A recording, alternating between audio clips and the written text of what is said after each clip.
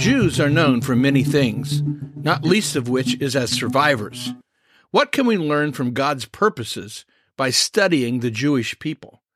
Hi, I'm Rex Rogers, and this is episode number 122 of Discerning What is Best, a podcast applying unchanging biblical principles in a rapidly changing world and a Christian worldview to current issues and everyday life.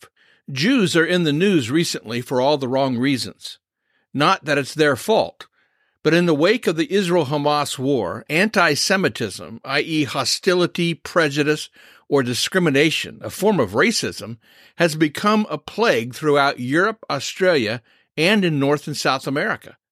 We know from history that Jew hatred, the world's oldest and once again most fashionable form of bigotry, is the chameleon of all hates, forever taking on new hues to suit the scapegoating needs of the day. It has always been thus, and it will always be thus. Anti-Semitic incidents in the United States rose nearly 400% in just 2 weeks after October 7. This after such incidents reached their highest ever recorded in the U.S. in the year 2022. In a recent congressional hearing, FBI Director Christopher Wray noted in his testimony that while Jews account for less than 3% of the U.S. population, around 60% of religious-based hate crimes target Jews. Now, Jews are sadly no stranger to anti-Semitism, or more bluntly stated, Jew hate. In the Middle Ages, Jews were called Christ's enemies or Christ killers. They've been the victim of what's called blood libel, an anti-Semitic canard which falsely accuses Jews of murdering Christians in order to use their blood in the performance of religious rituals.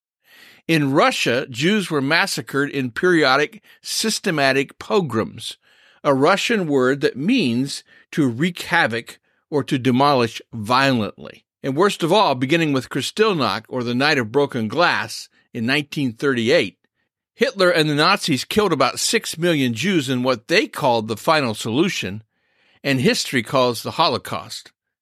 Meanwhile, a list of notable American Jews is astoundingly lengthy in every field of human endeavor. And this can be repeated in Europe and elsewhere in the world. So why then are Jews hated historically and globally? Perhaps the principal reason is because God has a special plan for the nation of Israel, and Satan wants to defeat that plan. Satanically influenced hatred of Israel, and especially Israel's God, is the reason Israel's neighbors have always wanted to see Israel destroyed. And it is the reason why Jews have been despised and persecuted their entire existence. Ostensibly, the current outbreak of anti-Semitism on college campuses, and unbelievably in the U.S. Congress, is due to opposition to Israel's policies regarding Palestinians and Gaza, and in particular how Israel is prosecuting the war to eradicate Hamas as just retribution for Hamas's pre-civilizational atrocities against innocent Israelis October 7. But the immediacy and intensity of venom aimed at Jews who had nothing to do with what is taking place in the Holy Land indicates that this is an indiscriminate, broad-brush racist attack with deep roots in Western civilization's ongoing moral collapse. Prior to World War II, the global Jewish population reached a peak of 16.7 million, and then the Holocaust occurred. Since then, the population has slowly risen again, and as of 2021, was estimated at about 15.2 to maybe upwards of 19 million. Today, Israel's population, including disputed territories, is about 9 million, and in the United States, 7.6 million.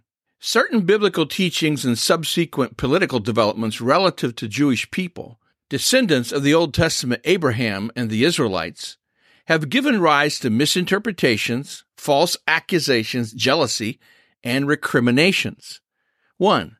Jews are called God's chosen people.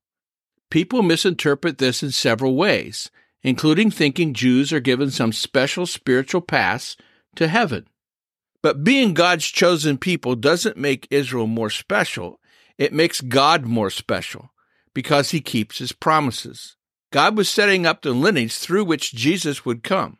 This really is the crux of why God chose Israel to be his chosen people. Number 2, God gave Abraham's descendants the land of Israel. It remains in dispute today. Number 3, the Jewish diaspora resulted in Jewish populations the world over, most subject to persecution. Followed in the 19th century was Zionism and a beginning return to the land. To this day, Arabs or Palestinians and others fight what are now called Israelis over Israel's right to exist on the land as the modern nation-state was established in May 1948. So who owns the Holy Land? If Palestinians are not allowed to live in the land of Israel, what should be done with these hundreds of thousands of people whose ancestors lived in the land? Number 4, Judaism, Christianity, and Islam claim Jerusalem as a holy place. Who has claim? Number 5, New Testament church-age teachings regarding Israel versus the church, including so-called replacement theology, which affirms that the church has completely replaced Israel and will inherit God's promises to Israel, the covenants, and then will be fulfilled only in a spiritual sense. In other words, replacement theology teaches that Israel will not inherit the actual land of Israel. The church is the new Israel, and ethnic Israel is forever excluded from these promises. The Jews will not inherit the promised land as Jews per se. This theological debate occurs within conservative evangelical Christendom. Now, what lessons can we learn?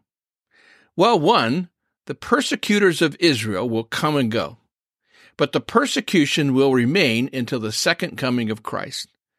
As a result, conflict in Israel is not a reliable indicator of the soon arrival of the end times.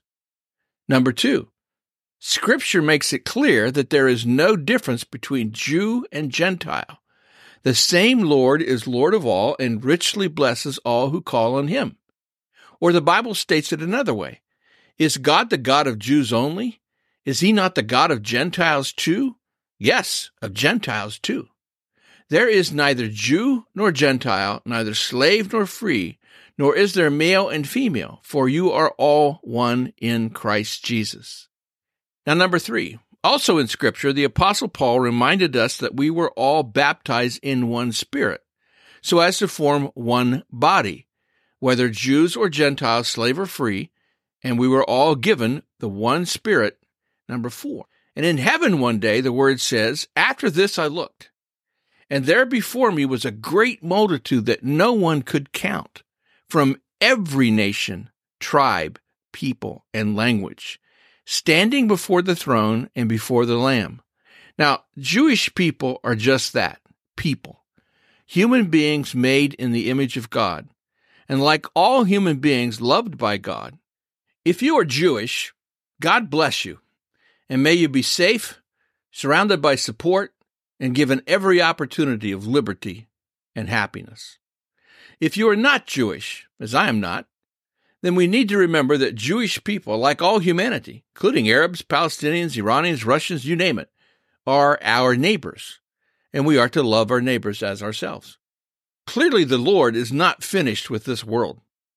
No climate change, no wars or rumors of wars, no natural cataclysms like the Sunspot Archipelago releasing solar storms, no nuclear nightmare, no genocidal mania perpetrated by any demonically driven people. No end-of-the-world scenario is ever actually going to end the world until God determines the end times have come. And throughout the history yet to come, Jewish people will remain, at times under duress, but remain and flourish because the Lord of heaven deems it so. Well, we'll see you again soon. This podcast is about discerning what is best. If you find this thought-provoking and helpful, follow us on your favorite podcast platform. Download an episode for your friends. For more Christian commentary, check my website, REXM as in Martin. That's RexMRogers.com. And remember, it is for freedom that Christ has set us free. Stand firm.